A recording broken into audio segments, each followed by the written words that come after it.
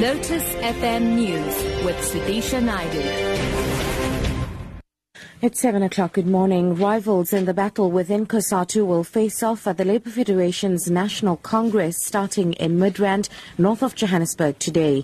2,500 delegates from Cosatu's 18-member unions will select a new leadership for the next 3 years and discuss problems facing the federation. Busi Chimombe reports. Rebuilding the unity of Cosatu will be the focus of the National Congress. Discussions will be robust, with the expulsions of former General Secretary Zwelinzima Vavi and Metal Workers Union NUMSA expected to be raised, despite the two having chosen not to pursue their reinstatement. Other pressing issues Cosatu must work through is growing the Federation's membership and implementing a minimum program of action, including fighting e-tolls and pushing for a national minimum wage, amongst others. Busi Chimombe, SABC News, Johannesburg. The ANC will embark on a campaign to address the concerns of Coloureds and Indians who feel neglected by government. KwaZulu-Natal ANC Chair Sihle Zikalala made the announcement at the launch of the Harigwala region at Ikopo. Zikalala says Indians and Coloureds equally suffered under apartheid and should be embraced by blacks and the ANC. We must win back the support of Indian and Coloureds back into the African National Congress.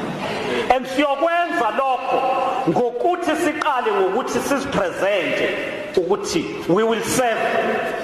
There is no other organization that will serve their interest and champion their needs except the ANC. We must bring to an end a cry of the Indian community that says during the apartheid era we were not white enough to belong to the white regime. During the ANC leadership, we found ourselves not black enough to be embraced by our own brothers and sisters. That is a cry of the Indian, of the colored community that we must address.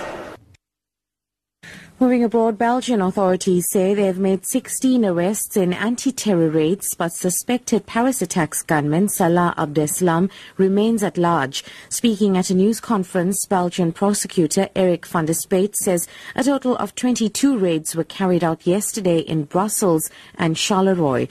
According to reports, police fired 2 shots at a car during an operation in Molenbeek, wounding one suspect who was later arrested. More than 130 people died and some 350 were wounded in the attacks in Paris. The BBC's Chris Morris reports. 19 houses were raided in various parts of Brussels and 3 more in Charleroi in southern Belgium.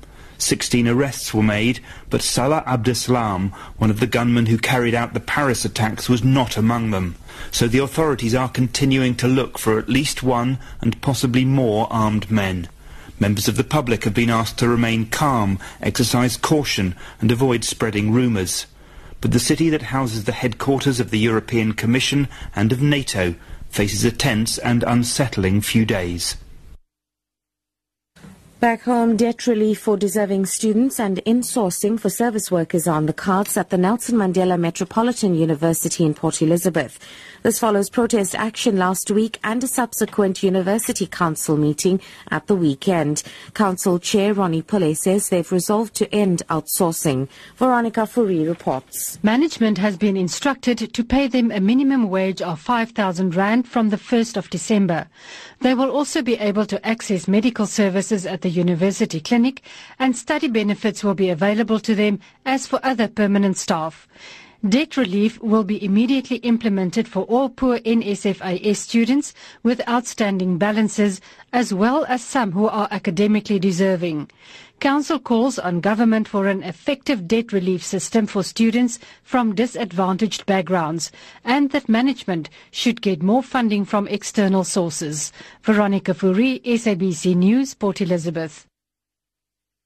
And wrapping up, Idol's essay winner Karabo Mogane will be attending the American Idol final in the US next year as part of his prize for winning the local competition season 11.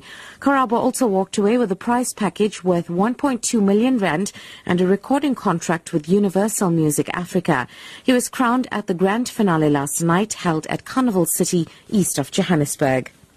Top story: rivals in the battle within Cosatu will face off at the Labour Federation's National Congress starting in Midrand, north of Johannesburg today. For Lotus FM News, I'm SUDISHA.